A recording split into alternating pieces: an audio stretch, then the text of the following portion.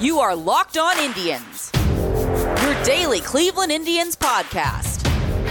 Part of the Locked On Podcast Network, your team every day.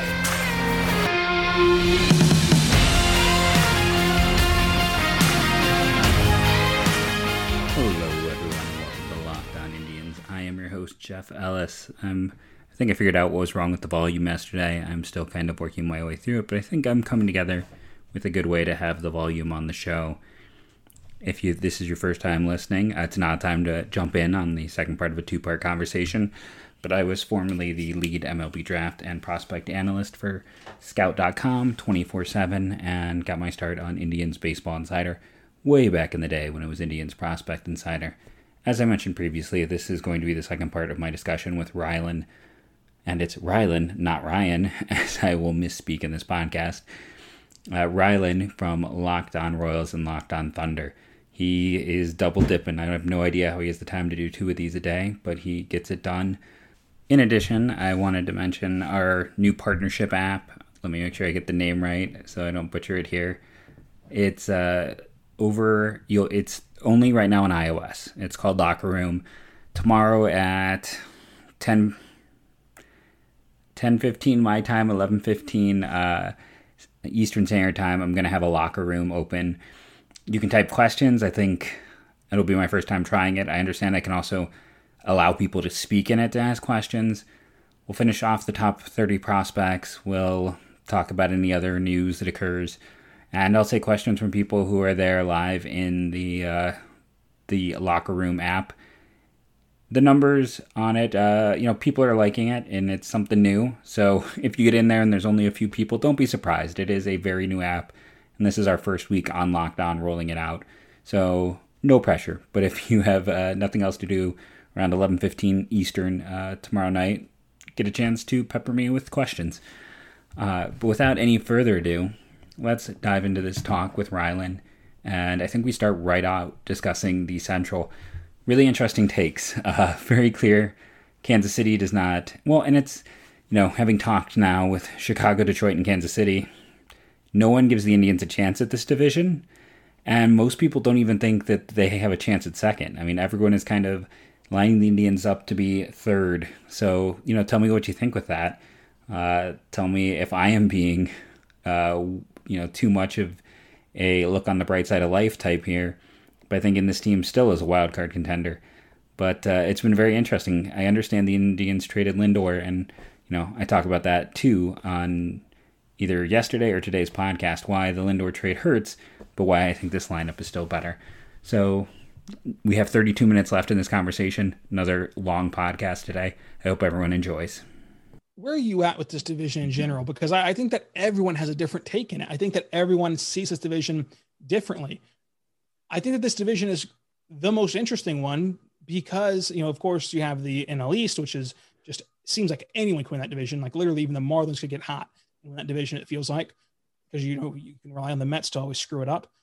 But this division is so volatile that for me, I still put the Tigers at 5. I think that they're going to be down there a bit. They're going to look more put together, and watching the games, even though the record might not reflect it, watching the games, you'll be able to see improvement in that ball club. But record-wise, I think that they're still 5th.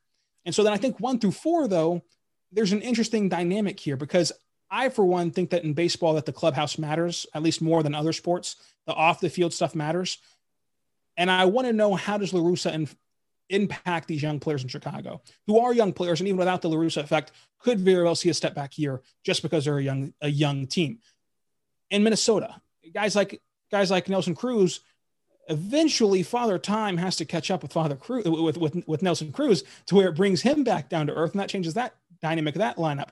And then with Cleveland, I don't like their lineup per se, and maybe you can convince me of their lineup. I don't like their lineup, but the pitching, we can't doubt that they have the Plesacks, they have the Biebers, that they have the pitching, and even beyond those two, it seems like Cleveland just always finds good pitchers, just some way, somehow, every year, a new guy pops onto the scene. So they're going to have the pitching. And then in Kansas City, again, that lineup is good if you can get everyone clicking at the same time. Plus, you have the young arms, and you have a decent bullpen that you can throw out there as well.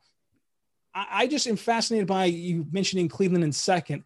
Who do you have at first, and who do you have at third in this division? So, I'll start off.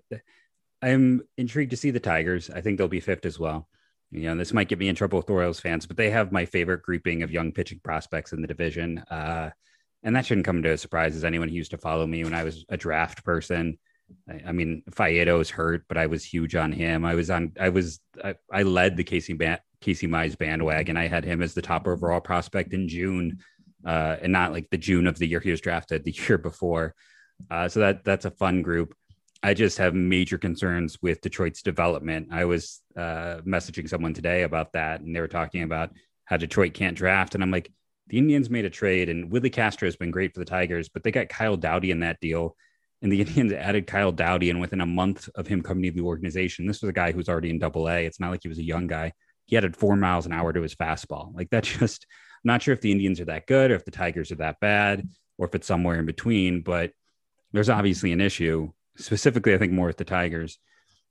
I still think the White Sox are one, but my kind of caveat, my big concern for them is one, like what the bit of a collapse with them as a team and with Luis Robert last year. There was a point in time where I had people coming out of the woodwork to tell me, because I was low on him because of the history of the Cuban signings had not been great in recent memory. So I'm curious to see how he bounces back, if he plays more like first half or second half. And, with Grandal hurt, maybe he's going to DH for them to start the year. And their catcher situation, I mean, is if Jonathan Lucroy is going to get significant at bats, that's not ideal. And then Lance Lynn, I don't know what to make of him. He was just a mid-rotation guy until he got to his 30s, and the last 2 years has been great. It's a same thing with the kind of the back of the rotation there. And that'd be my concern. I still think the White Sox are the team to beat, but it's like Lynn Cease. Lynn is solid. At least he's going to be a solid mid guy, but Cease and Rondon are concerns. And then for me with the Twins, like they're kind of it's a team who's Derek Falvey came from the Indians, and he went there and created the like bizarro Indians where it's all hitting and the pitching's the concern. And that lineup is dynamite and their depth is dynamite. You go over to Roster Resource and, Mitch Garver, who in 2019 looked like a potential star, is the backup catcher. Luis Azarez, whose name I know I'm butchering, who's been a solid player for them, is now a backup. They have all those pieces, but man, Pineda is your 3, Happ, Shoemaker. That pitching staff, I just have no faith in. And, Kenta Maeda, I loved. 2 years ago, I was talking about trying to get him from the Dodgers in a potential Lindor trade before the Betts deal happened, just because he had such a team-friendly contract and the Indians need such things. But there's no way he's going to replicate. He has no history of that. And as a player who's going to be 33 this season, the odds of him returning to earth are high. Now there's also the chance that, Jose Barrios rebounds. But in that pitching staff, that's why I don't necessarily believe in the Twins, and they don't have any horses to come help them. Their top prospects are almost all hitters. Many of them already in the bigs. They don't even really have a lot of pieces anymore to go out and make a trade to get them pitching. And I guess that's my concern. Now they do have that depth. You can always flip a catcher to somewhere, but I am concerned about their pitching. Like that is why I'm not as high on them. And why I kind of have them at third. And I'm sure that Nash and I will go into that one in depth because, I'm going to be accused of being a homer on my end, and I accept that. But I think that pitching is hard to look past. And then just for the Indians, the reason why I kind of think that they could be in second. Now, I think the Indians might have also the biggest range. I could see them being anywhere from like a 70-win team to a 90-win team, is that pitching staff. And then, I mentioned it very briefly, but their lineup is going to be better. And that might sound crazy to anyone who didn't follow this team every single day. But Francisco Lindor had a down year and he tired out. And the past 2 years, and he even talked about that recently, that his conditioning wasn't as great last year. And if Jimenez can do what he did for the Mets and be league average, and their outfield, people throw around the word historical way too much, but their outfield was legitimately historically bad. And adding Eddie Rosario is a massive improvement over anything they had in that outfield. And you're hoping that someone like Nolan Jones is going to step in the later part of the year in that outfield as well.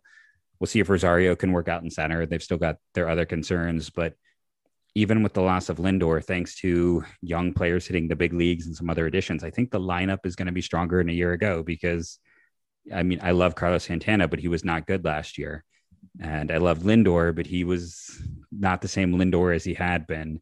And you still got Jose Ramirez, and they brought back Cesar Hernandez. And it's a minor league system that is widely considered one of the top 10 in baseball. And it's starting to put guys into their active roster after a few years of not.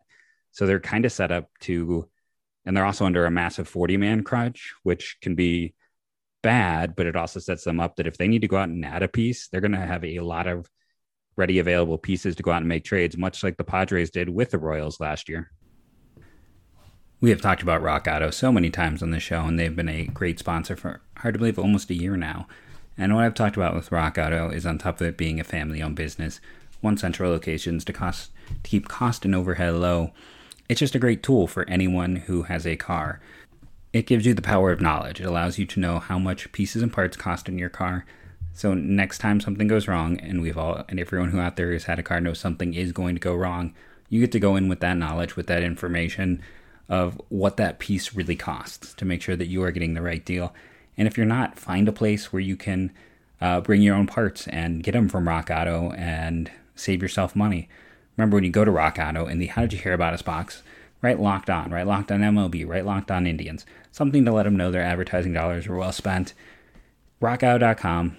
I know nothing about cars. I can navigate that site with ease, find the part I would need for my car, and be able to order it. Go check it out for yourself today. RockAuto.com.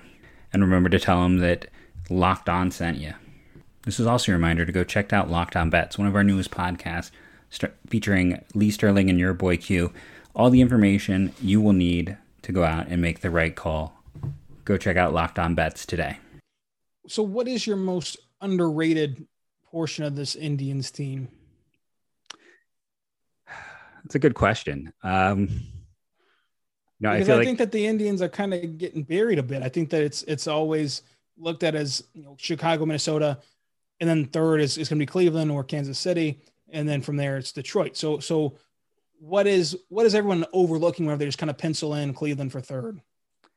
I think it's the fact that everyone just assumes the lineup is not going to be good, and not to say it's going to be good, but the overall assumption is like it was bad last year and they traded Lindor. It's going to be worse. But as I stated, it's like Eddie. I talked about Oscar Mercado last year as a center fielder. He had a negative 11 WRC runs created plus. I never knew that a negative score was possible until last year. Domingo Santana and Delano DeShields got a ton of at-bats. They went out and were playing guys that were not even close to league average. Playing a guy who was a degree below league average would have been a massive improvement for them. So you're taking that out of the equation, and now you're bringing in Eddie Rosario, eventually Nolan Jones, who's one of the top prospects in baseball, one of the top 50 or so. And then we'll see what happens with Rosario. We'll see if they go out and make a deal at some point. But I think adding Josh Naylor as well, they've done a lot in the past few months through their trades, and then in free agency to supplement the core that was in place. And then again, it's the young players are coming ready, and they're coming ready in waves. They're going to have, I was doing my top 30 prospects on the show last night for the Indians. And I think of those top 15, 3 are already on the 40-man and 5 are going to have to be added before the next Rule 5 draft period. That's wave 1. They have so much coming through that they're going to either have to figure out what they're going to do with these guys, or they're going to be in a situation where they're going to start to be able to make smart moves, go out and try to add talent that, they're not going to go out and buy. They might pay small cost for an expiring player on the cheap, but I think they could start to go out and look for teams that, maybe like a Pirates situation where if there's a player that you can get a few years of control and that team just wants far away prospects, the Indians are set up for that. And like I said, they lost Lindor, but Lindor was this team's third best player, honestly.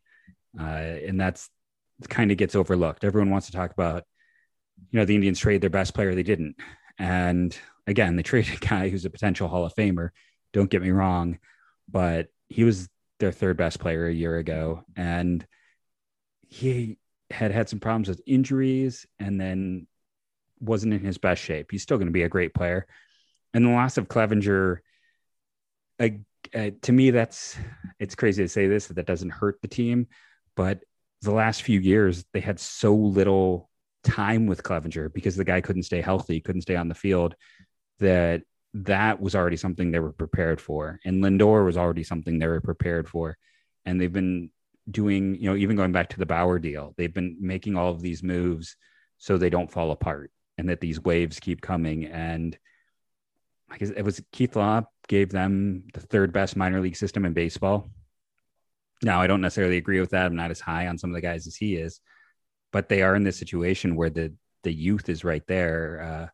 I was looking at the Fangraphs list because they're on Roster Resource, like 7 players ranked in the Fangraphs top 120. You compare that to someone like the White Sox, who have 4, as I was looking here. The Twins also have 7, and I'd have to pull up the Royals and Tigers, but they have a weird amount of young players for a team that has pretty much been in consistent contention since 2013. Yeah, the Tigers only have 6 in the Fangraphs, and the Royals only have 4.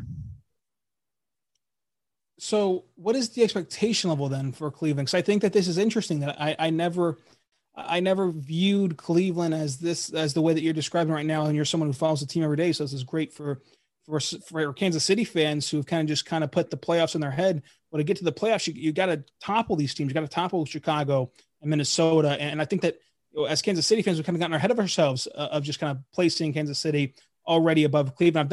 I've done it myself. So what is the expectation then for Cleveland fans this year? What does Cleveland have to do for it to be a successful year? Make the playoffs. I mean, they're expected in the area to make the playoffs. When you have the rotation they have, and you have some of the young players, and you have an MVP candidate in Jose Ramirez, they are expected to make the playoffs. And the thing with them is just with that pitching, it's going to be interesting. But, I saw the Fangraphs did their top 10 rotations and the Indians didn't make it. And I was like, really? Because Shane Bieber is pretty good. And even if you want to sell that Zach Plesac might have been a one-year wonder, the Brewers are better. Like Corbin Burns and Woodruff, you could compare. And then the back end, like someone like Aaron Savali is criminally underrated right now compared to baseball. I'm not as high on Tristan McKenzie. The reports on Quantrill are really positive. We'll see what happens once the season begins. But yeah, it's pretty much playoffs or bust is the general view in Cleveland. And that seems to be fans and management. There aren't a lot of people expecting this team to, if they are below 500, I think it's going to be a shock. That's interesting. I think that kind of shows where the difference is for these two teams, because I think that the expectation level for Kansas City, at least for me, it's been simply put as be competitive every day. Do not have these stretches where you're playing unwatchable baseball. I want this Royals team to be relevant in Kansas City, be watchable, be attention getters in Kansas City the day that Mahomes steps back on the football field.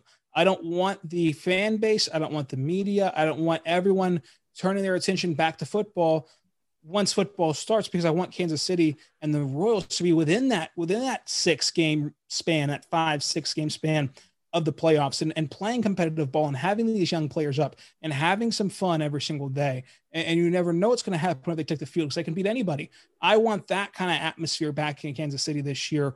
And I don't think you have to make the playoffs to reach that plateau. I think you just have to be third place or competing for third place, somewhere in that ballpark. I just want kind of competitive baseball, good baseball being played for Kansas City, and for Cleveland, it's playoffs or bust. Yeah, it's an interesting team. I was talking about last week, but I don't think how many people realize the old man on this pitching staff, not necessarily in terms of games, but in terms of age, is Zach Plesac. There are only free agents in the next 2 years are Eddie Rosario and Cesar Hernandez, who they signed this past year. The core of this team is essentially together for the next 3 seasons, if they should so choose. And they're kind of building these next 3 years. Like I said, these waves of prospects are hitting to really be that this is kind of another window Like the last window, Jose Ramirez was the only player left from that World Series team, but this is the beginning of kind of what they view as the next stage, the next step. And that's why when they went and they traded someone like Bauer, they got Franmil Reyes and they got Logan Allen as the primary pieces, because it was always, or when they went and made the Clevenger deal, why they got Quantrill and Naylor, or the Lindor deal. And that's why the top two pieces were Jimenez and Rosario. They were all about staying competitive, but extending their window. So they went for less flash, but went for more certainty and more can slot right in. So their whole approach, it's going to be interesting. I mean, they are tissue paper thin. If the wrong guy goes down, they're going to be in some serious trouble. But they are, and especially because I think in Cleveland, honestly, this is probably Tito Francona's last year, which behooves them a little bit more, and him himself a little bit more, to try to go all in maybe. So I want to get your take real quick on Bobby Witt Jr., because you have to talk about Bobby Witt Jr. to be on a Royals podcast, obviously. What would you do? I gave you all that preamble information on the front of this podcast. You're Dayton Moore right now. I've hired you as the Royals GM. Is he on this roster opening day? Is he on this roster midway through the season? Or is he on this roster at all this year in Kansas City? Another one of our great sponsors is betonline.ag. Now, I was over on BetOnline because we were talking earlier in the show about the perspectives on how the Indians will do this year. And I thought, let's see what BetOnline thinks. Let's look at the division. Chicago White Sox, the over-under for them is at 90.5 wins. I think most would agree they're the favorite to take this division as of now. Minnesota is at 88.5. The Indians are down at 81.5. And then on the other side of things, you have Kansas City at 72.5. So it is interesting when you go to BetOnline. And if you do go to BetOnline and you sign up for an account, remember to use the promo code LOCKEDON to get a 50% deposit bonus. That BetOnline sees the gap between the Indians and the Twins nearly as big as between the Indians and the Royals. So I'm not sure if that means that we're expecting too much of the Indians, or if people are expecting too much of the Royals, or if it doesn't mean anything at all. But if you are curious to go check out other lines like that, go to BetOnline today. Remember that promo code LOCKEDON to get your bonus when you make your first deposit. BetOnline, promo code LOCKEDON. The sweetest of 16, as they're calling it over at BuiltBar.com, is still going on right now, as well as a $1 million giveaway. So you can go check that out. You don't even have to, no purchase necessary for the giveaway. But when you go over there, their Sweet 16 tournament that we've been following every single day here on the podcast, discussing the flavors and why it is that I would pick certain flavors to win. So yesterday I chose mint brownie over toffee almond. People agreed with me, and that is the advancing flavor on that side of things. Right now we have a peanut butter versus coconut puff. Now, I've talked about that one of the things they do super well is coconut in general. Peanut butter was not my favorite one. I did not pick it to get out of the first round against orange. I am definitely taking coconut puff in this matchup. If these flavors or any of the dozen others I have sound good to you, go over to Built Bar today. Use the promo code LOCKEDON20. That is the best discount you will get from them anywhere. Having ordered from them, when they send me promo codes, it's only for 15%. LOCKEDON20 gives you 20%. That's the best you can find on these fantastic products. I'm on my fourth order through Built Bar so far, and I have never regretted it once. It is a fantastic product. They have the bars, they have the goes to put in your drinks, they have the quick energy pouches, they have so many things. Go check out Built Bar for yourself. You're going to love it. Use the promo code LOCKEDON20. Helps us, helps you. BuiltBar.com. They're just delicious. Well, if I was running the Royals, I have to be honest, I wouldn't have drafted him. That I wasn't the highest on Bobby Witt Jr., so we'll have to see. I think, one of those things is I've definitely, through time, I've warmed to him. Now, it wasn't the highest. I think I had him fourth on my board that year. So it's all relative. But he's done enough in a short time to make me regret some of the things I had in the profile to a degree. To me, I wouldn't have him up at all this year. I know there's been improvements, and I know, camp and all this, but I'll stand that like minor league camp doesn't mean anything. And I think, or not spring training, I should say, doesn't mean anything. And we've seen that with like Trevor Bauer pitching with his eyes closed. And as a Cleveland fan the past few years, like pitchers experimenting with new pitches and not even using their best stuff. And a lot of guys kind of go out there and, I've got all these Indians fans very excited about Yu Chen Chang, and I was hitting a bunch of home runs. And I'm like, he did literally the same thing last year. And I say this as the high man on Yu Chen Chang, where I've said for a while, I think he could be a league average starter, maybe slightly below, but people get very excited. So I got to still see that Bobby Witt, his hit tool concerns are proven. I need to see him face a little bit higher level of competition. I got to see that that the swing and the miss concerns were part of the reason I was not, I didn't have him 1-1 or 1-2 like a lot of places had in that draft. It's not to say, and again, I mean, I am wrong all the time, and high ceiling prep players with questionable hit tools are definitely something that scare me in general. So there's, I was always almost like predetermined to be a little more wary of him than most, but I need to see minor league seasons. And then, you're talking about this year that being competitive is the goal. I'm not using that extra year. If I'm a team, he's never played above rookie ball. You have every reason to let him get some more reps and to conserve that clock on him until you actually have a chance to compete. So maybe it's not what people want to hear on multiple levels, but I would be putting him in high A, letting him spend half the year there, then half the year in double A. And if the team shows improvement, like maybe June of next year, that's when I'd be really looking and considering trying to get him up. Maybe, like I said, it's probably not what people want to hear, but that's where I would just take the super conservative approach. So do you think that this is going to be the last year where you can play that service time game? You think that with this new CBA coming up at the end of this year that they're going to kind of find a path to eliminate that? Or do you think that there's just nothing you can do to eliminate that manipulation of the service time? I don't see how you eliminate it just from the, players have brought cases through arbitration, and people think, so we talk about the whole idea of service time and manipulation, and we all agree there's service time manipulation, but the players lose their court cases with an impartial arbitrator all the time. So if no player has ever won that case, it's going to make it really hard to get rid of. And it's going to be a really contentious CBA.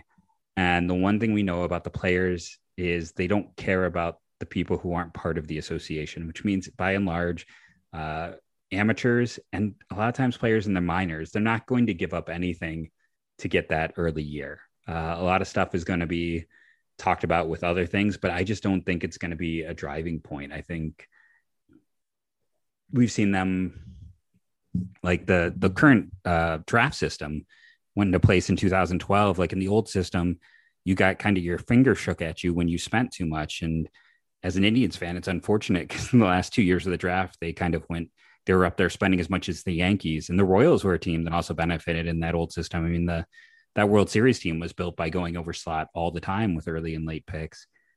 And it was a real advantage. And then when they had the CBA, the players very quickly gave that up for like a very minor point. So I think we'll still see the service time manipulation in some form. I don't think it'll be enough of a driving point to change it.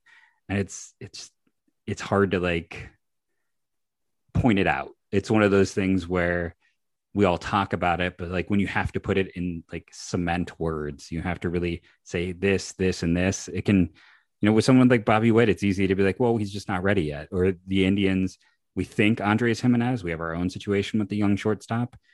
We think he's going to be our starter now, but there's always the talk where, well, you know what? He skipped AAA and jumped to the majors, and he's only 21. Sure, he played all of last season as a starting shortstop for the Mets, but maybe we could send him down to AAA to start the year because we think he needs more seasoning. And it's like, when that is still something that gets talked about, I think it's just so hard to label it 100%. Now, I think the Indians is again a lot more easy to point out, but I just think back to like the Chris Bryant case where that was very clear, I thought, but he still lost in arbitration. So are you with me though? The last thing with the CBA, because we're going to have a long time to talk about the CBA. Are you with me though about this CBA? We're going to get it universal DH. We're going to get expanded postseason for sure. Or do you think that there's still a chance we don't see that in this new CBA?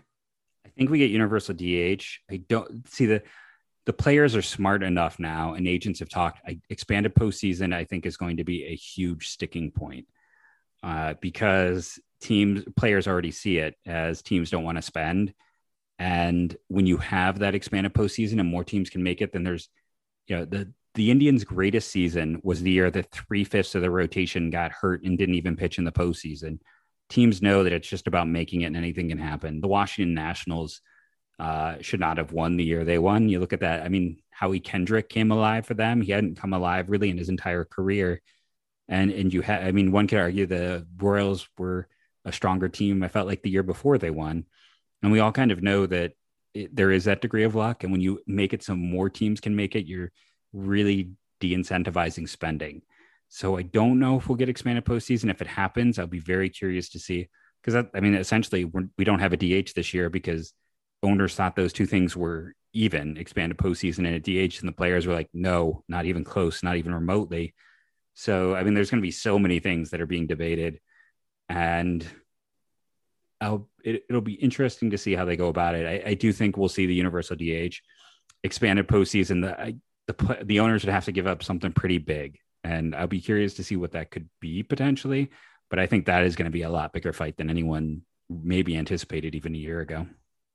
That's interesting, and you're right. I mean, getting in the dance is the entire battle in baseball. I mean, if Kansas City in that wild card game against Oakland doesn't have the ball wrapped perfectly around the bag, or doesn't have the Oakland outfielders colliding on that Hosmer hit, I mean, they don't advance past the wild card game. Then what happens to them the next year? And then in 2015, it took miracle comebacks against the Houston Astros and the Toronto Blue Jays to go to the World Series. And then even though they went into 5 in the World Series, game 1, you had the massive Alex Gordon home run. How many times can you bank on that? And then you had the mad dash home where if Lucas Duda can just throw a baseball, Hosmer's out by a mile, and that whole game changes in game 5. So all this stuff, every champion, I think, has stories like that to where you can nitpick and figure out ways where they don't win and ways that they don't win at all, to where expanding that postseason, you're right, it does add a lot of randomness to it. And it does allow the owners to say, look, this team's good enough to get in. And so we're done improving it, because once you get in, anything can happen as long as you're good enough to get in. Yeah. And I think, the Indians are a team that's what they would love. Like, that's this ownership group. And it's, like I said, I was being a Cleveland fan. Like, there are definitely points where I think ownership wise, I'm jealous of Kansas City, where you've had the stability of the Hunts. And I know there's some up and down at points with things, but it seems we'd love the success the Chiefs have had of late. And, Haslam has kind of been embarrassing up until this past year. There's been some articles out there one can find. So like Seth Wickersham 2 years ago had one that was mind blowing. When you look at the Dan Gilbert situation, then you look at, Dolan is arguably, in spite of everything, the Indians, the best owner in Cleveland, because he gets out of the way and lets baseball people do their job. But this, again, a team that has been in contention every single year since 2013, has made the postseason, has that additional revenue and money, and is competing with the Pirates for the lowest payroll in baseball. So it's, if you de-incentivize winning even more, you're going to see, you're encouraging baseball to have more owners like the Dolans. You're encouraging baseball to have more owners who are, like the Rockies, where, we saw that terrible Arenado deal. You don't want to encourage owners to be able to spend less to find success. And hopefully we'll get more John Shermans out there. Like I said, if there's one takeaway, if there's any Royals fan who's like not happy with some of my statements, which I totally understand, everything in baseball is very much eye of the beholder. No, above and beyond anything, sitting here as an Indians fan, I am so jealous of the stadium. It's my favorite stadium. As a child, I fell in love with the fountains. My wife did her postdoc at Missouri, so I finally got to go to some games there a few years ago. But A, very jealous of the stadium, and 2, very jealous of that ownership group and those in charge. It's, no matter what happens this year, they have the pieces, and when you have that ownership like that in place, they're going to be good at some point. This isn't going to be like when I was a kid in the 80s, where the Royals were good and then there was the 20 years of disaster. This is a team that as someone who spends a lot of time on prospects and draft and the like, and just the ownership, I am envious of where I think the Royals will go.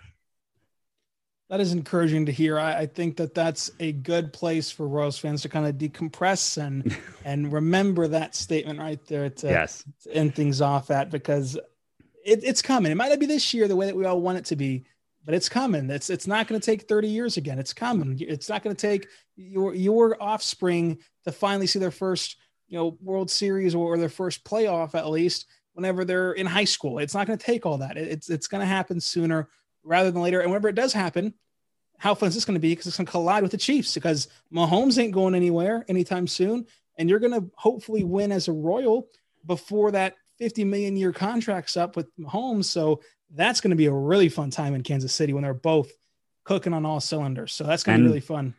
You know, no matter what happens with this year, this draft is loaded. You know, maybe it's a quick chance to talk about that. Like, I mean, it's still like my first baseball love is following the draft, and the Royals have, being bad last year is going to benefit them. They're going to still have that high pick. They're going to get multiple really good prospects because they kicked the draft down the road. So they're in a position, and that's, you know, above and beyond even just last year, where everyone goes, oh, the Royals are treating people well. And they were able to, as undrafted free agents, sign a pool of draft picks that was as good as a few teams' draft pools, I felt like.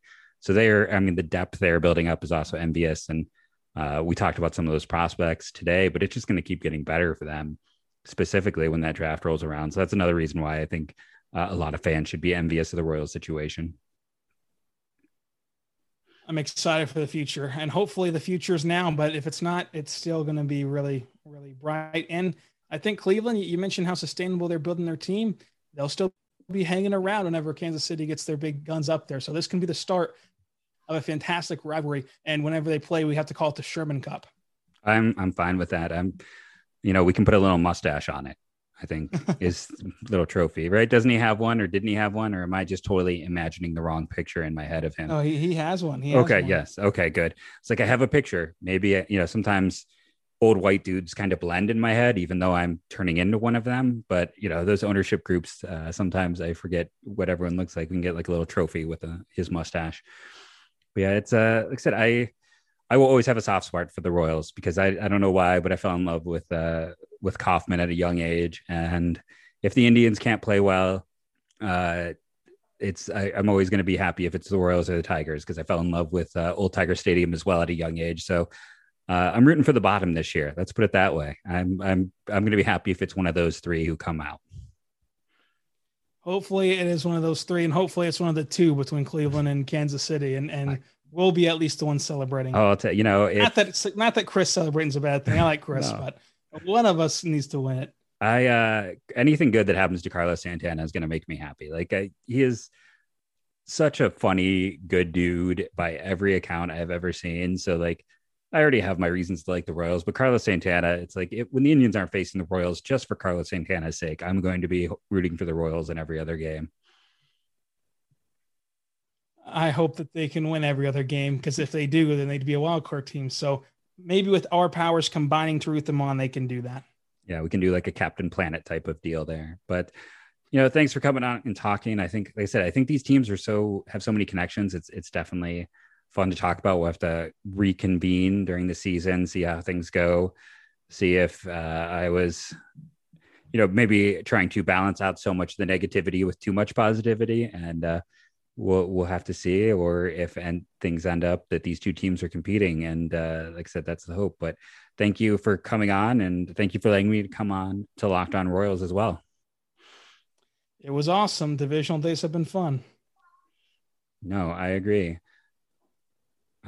So and a big thank you to all of the fans. Remember to check out Locked On Indians. I'll be doing draft talk. If you're a Royals fan, so there might be some value in there. Check out Locked On Royals and Locked On Thunder. That's Ryan is doing double duty over there. I don't know how you manage to do two a day. That impresses me so much. But check out all of those shows and all of our sister shows, but specifically those three to go check out. I've been Jeff Ellis. You can find me on Twitter at JeffMLBDraft. Where can they find you, Ryan? You can find me on Twitter at Rylan_Stiles, at RYLAN_STILES. And of course, Locked On Royals, Locked On Thunder. And I can't read Rylan. I've been calling you the wrong name the whole time. You didn't correct me. You're fine. This is the problem with being dyslexic. I just default to names, but I terribly apologize at the end of the show.